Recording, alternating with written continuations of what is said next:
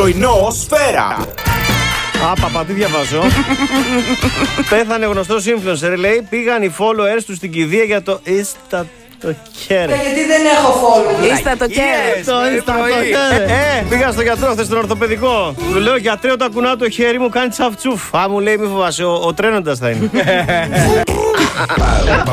6 με 7, 8, 9, 6 με 10. Πρωινό σφαίρα.